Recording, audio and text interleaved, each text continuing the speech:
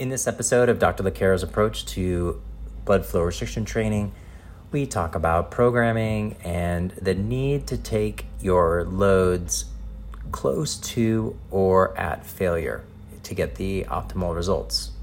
We also answer a bunch of questions from attendees regarding programming and the best ways to utilize your cuffs.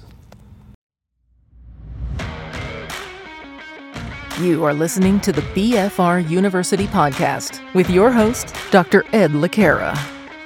BFR University is dedicated to helping people learn safe and effective ways to implement blood flow restriction training into their lives. And now, here's your host, Dr. Ed LeCaro.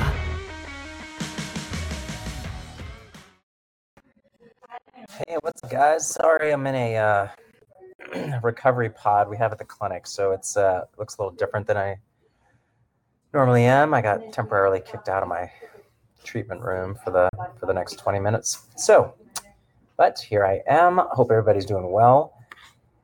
And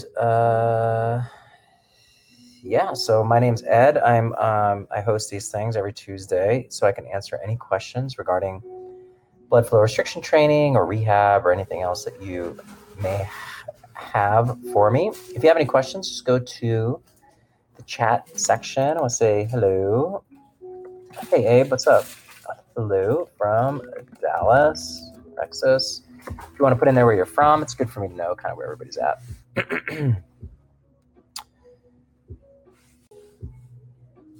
All right, well, while I'm letting everybody get settled in, we had a good conference this last weekend. National Strength and Conditioning Association did our presentation on what we saw with a 4-week microcycle, meaning 4 weeks of training with blood flow restriction training in conjunction with high-intensity training. So we did a couple days a week high-intensity training, which is defined of 65 to 90% one-rep max. So your normal heavy load training, which you would expect with Division I football players, which is what our subjects were.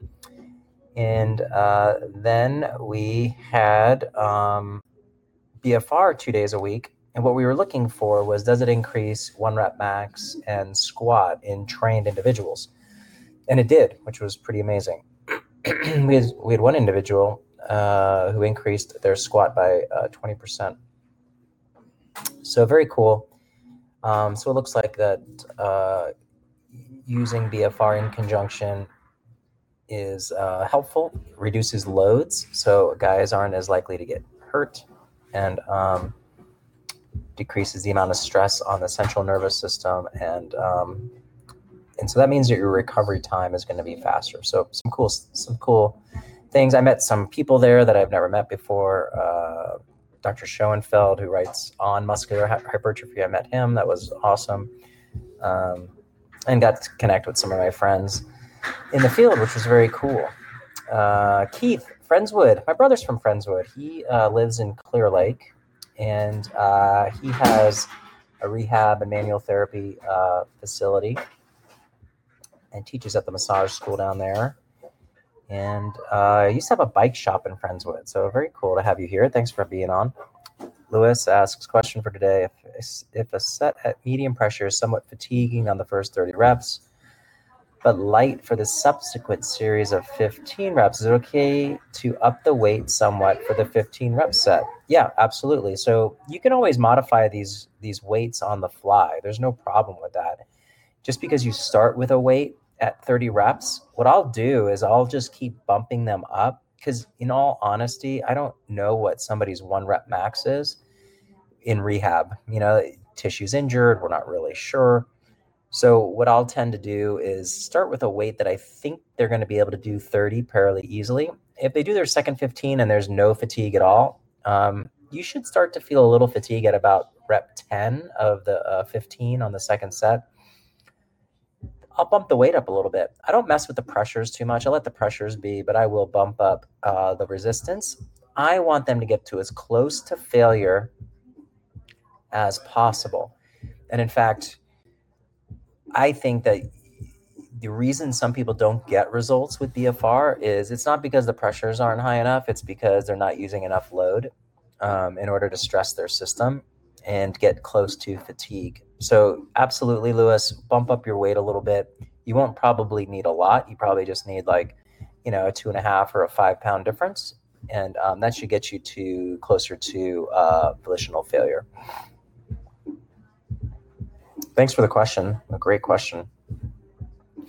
The study that we're designing, that we're going to look for hopefully grant status with the NFL on ACL recovery and rehab, we're trying to write in the programming where we don't use a set amount of weight.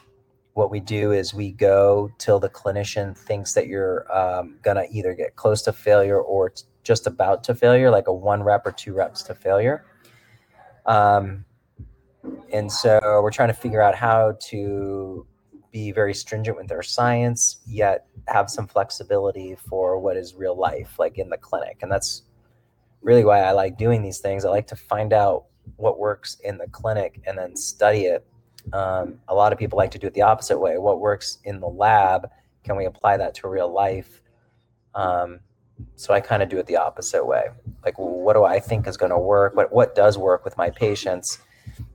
The N is, my cases are small in the clinic. So then I say, well, can we study that to see if that is actually what I'm seeing, or is it placebo or whatever? Not that I don't think placebo is effective. I do think it's effective. I think it's great, actually. But we also want to know, try to push the science whenever we can so we can make better recommendations.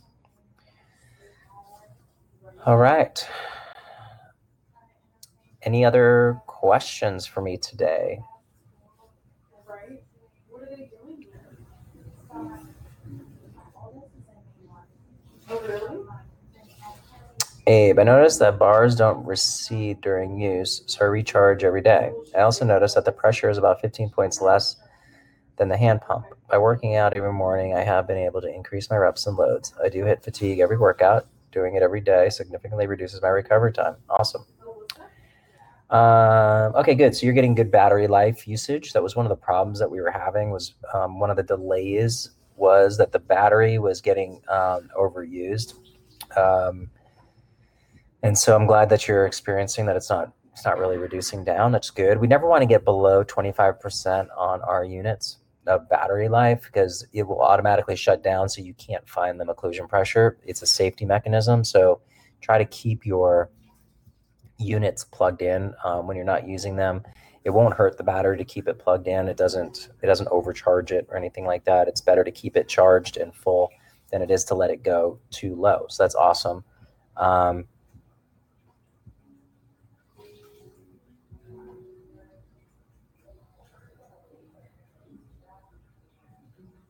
Oh, the battery failed without warning. Interesting. Was that, so the bars were normal and then all of a sudden it just shut down and you had to recharge it?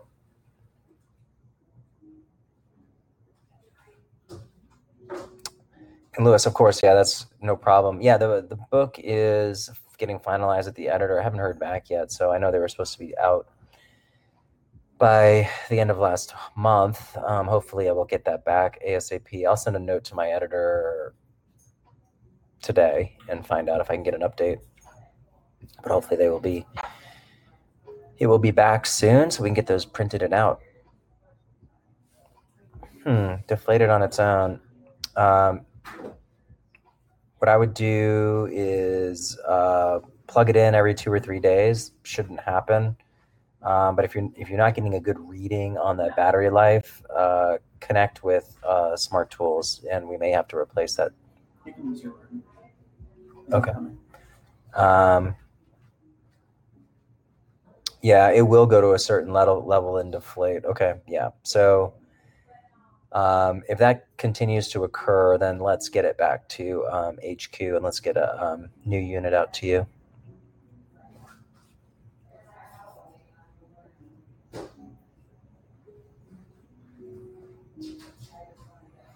For anybody that wants to pre-order my book, it's at bfruniversity.com. That's where I post all these afterwards now, and any other information I will post on that site. Lewis, do you recommend the 30, 15, 15, 15 over the 45, 15, 15, 15 in the literature?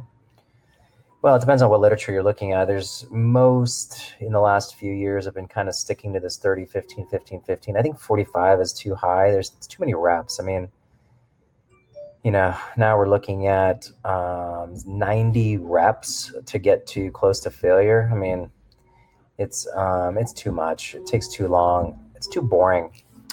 So I would say the weight at 30 should be enough to get you pretty fatigued. If you can do a full 45 reps on that first set, the weight's too light.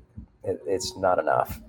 So bump up the weight a little bit so that way, you can do 30, but you're not going to do very more than 30. You might get to 32, but that's going to be about it. Don't be afraid to use a little bit of.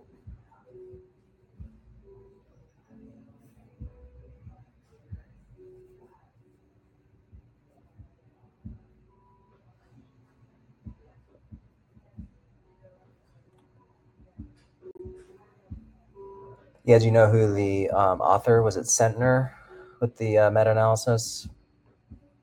I mean, there's the consensus now is 30 reps is enough. I mean, there's got to be a practicality to this, just like I was mentioning too, is like for me to take somebody through 90 reps, it's already, people are like, oh my God, this is 75 reps is a lot. To go to 90 is just like, So I do think increasing the load, if people can do 30 reps, it's good.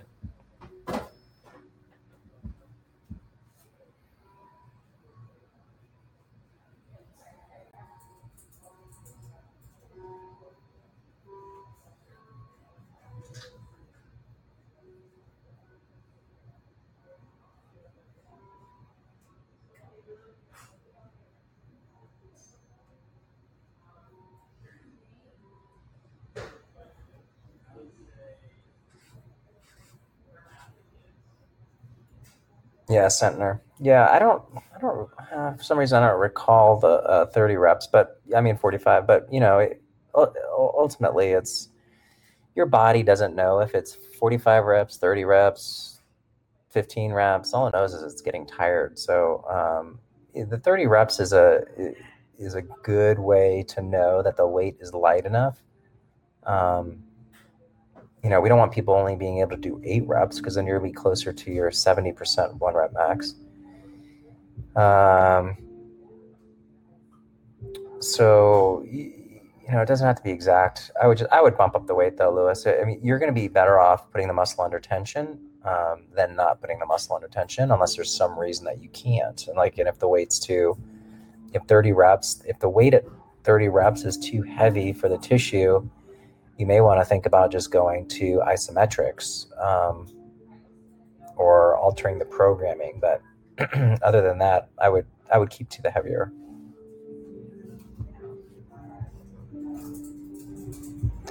Yeah, for sure. There's so many papers. Keeping it straight is difficult for sure. Doug asks, is the Jacksonville State study that you recently reviewed available online anywhere? I think I shared it. Did I share it a few weeks back when I interviewed those guys? If I know that it hasn't been published fully yet because it's in the Strength and Conditioning Journal. It was, I think, pre-released for e-publication. We just presented on it last week. So it should be coming out fairly shortly. I do have a copy though. And so what I'll do is I'll have to see when.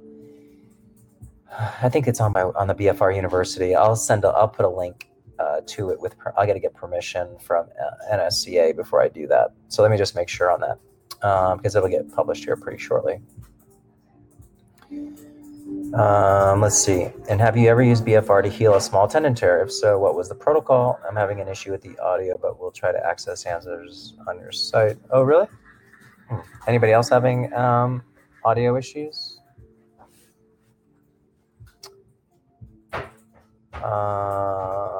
Okay, so small tendon tears, I do the same protocol. I do 30, 15, 15, 15. 30-second rest in between sets, and then take a 1-minute rest, and then go to a next exercise. I we'll probably do that for 2 weeks. And then I will look at, if I need to, I typically don't need to, but I will go to eccentric loading as heavy as possible. So sometimes I will transition out of BFR and then go to heavy eccentric loading. In those cases, if I don't want to cause any damage to the tissue, or I'm afraid of causing damage to the tissue, I'll use the ischemic preconditioning protocol, which is 100% limb occlusion pressure, 5 minutes on, 3 minutes off, times 5 rounds prior to the heavy eccentric loading, which helps to reduce damage to tissue. So we know that you break down tissue more with eccentric loading, especially when it's heavy. So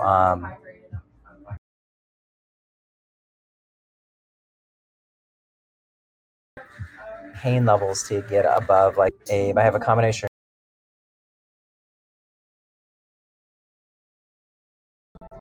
Hey, sorry guys, I don't know what happened. Let's see. So where you want to be careful, Abe, is at terminal extension, so you're not irritating the tissue. Just like we're in the early phases of ACL rehab, we tend to avoid end range, or end range extension at least. So what I would do is keep the weight low on your open chain exercises and do the end range loading as long as you don't feel any pain with it, but keep no weight on the ankle, and just do long arc quadriceps. There's that way, basically we would know that as like a leg extension, but with no weight. So you're just doing it off the edge of the table and doing full contraction.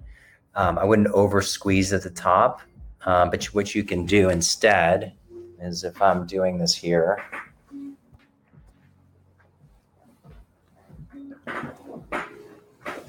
so I'm doing that full extension. Place your hand on the inside of the leg and just kind of keep patting it, putting pressure on it to get that vastus medialis oblique to contract, and make sure that thing is firing. And you should be okay with that. That shouldn't load that meniscus in that open chain. Of course, if you get pain during it, or if you get any swelling after the exercise, then you are irritating the meniscus. So then you want to back off of it. Does level 2 BFR course get into programming alterations? In my opinion, what to avoid is probably more informative than how to specifically adjust program because of individual differences. I'm not sure what you mean. I wasn't planning on.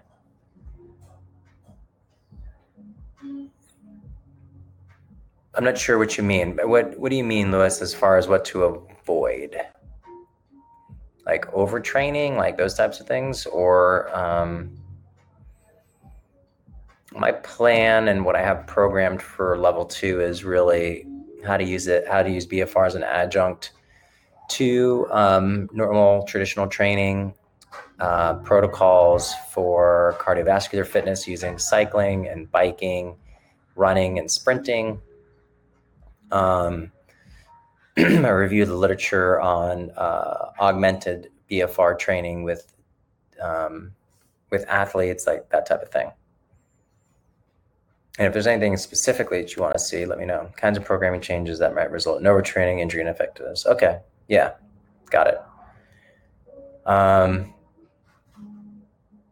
but I think it would be good to kind of throw that in there. You know, it's really hard to overtrain with BFR because you're using the light loads. The central nervous system doesn't really get fatigued.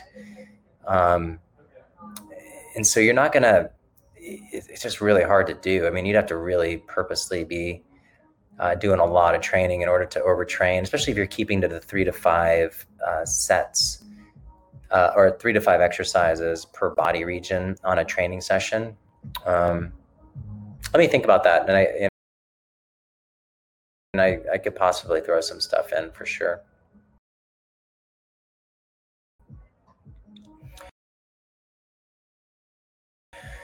All right, well, I'm at 20 minutes. Going to finish up my lunch here and get back to patient care, but I have questions today. And thank you so much for joining me. If you're not subscribed to my YouTube channel, please do so just by clicking that subscribe and hit the bell next to it so you get notified when we update on a weekly basis. All right. Thanks so much. See you next week. Bye for now.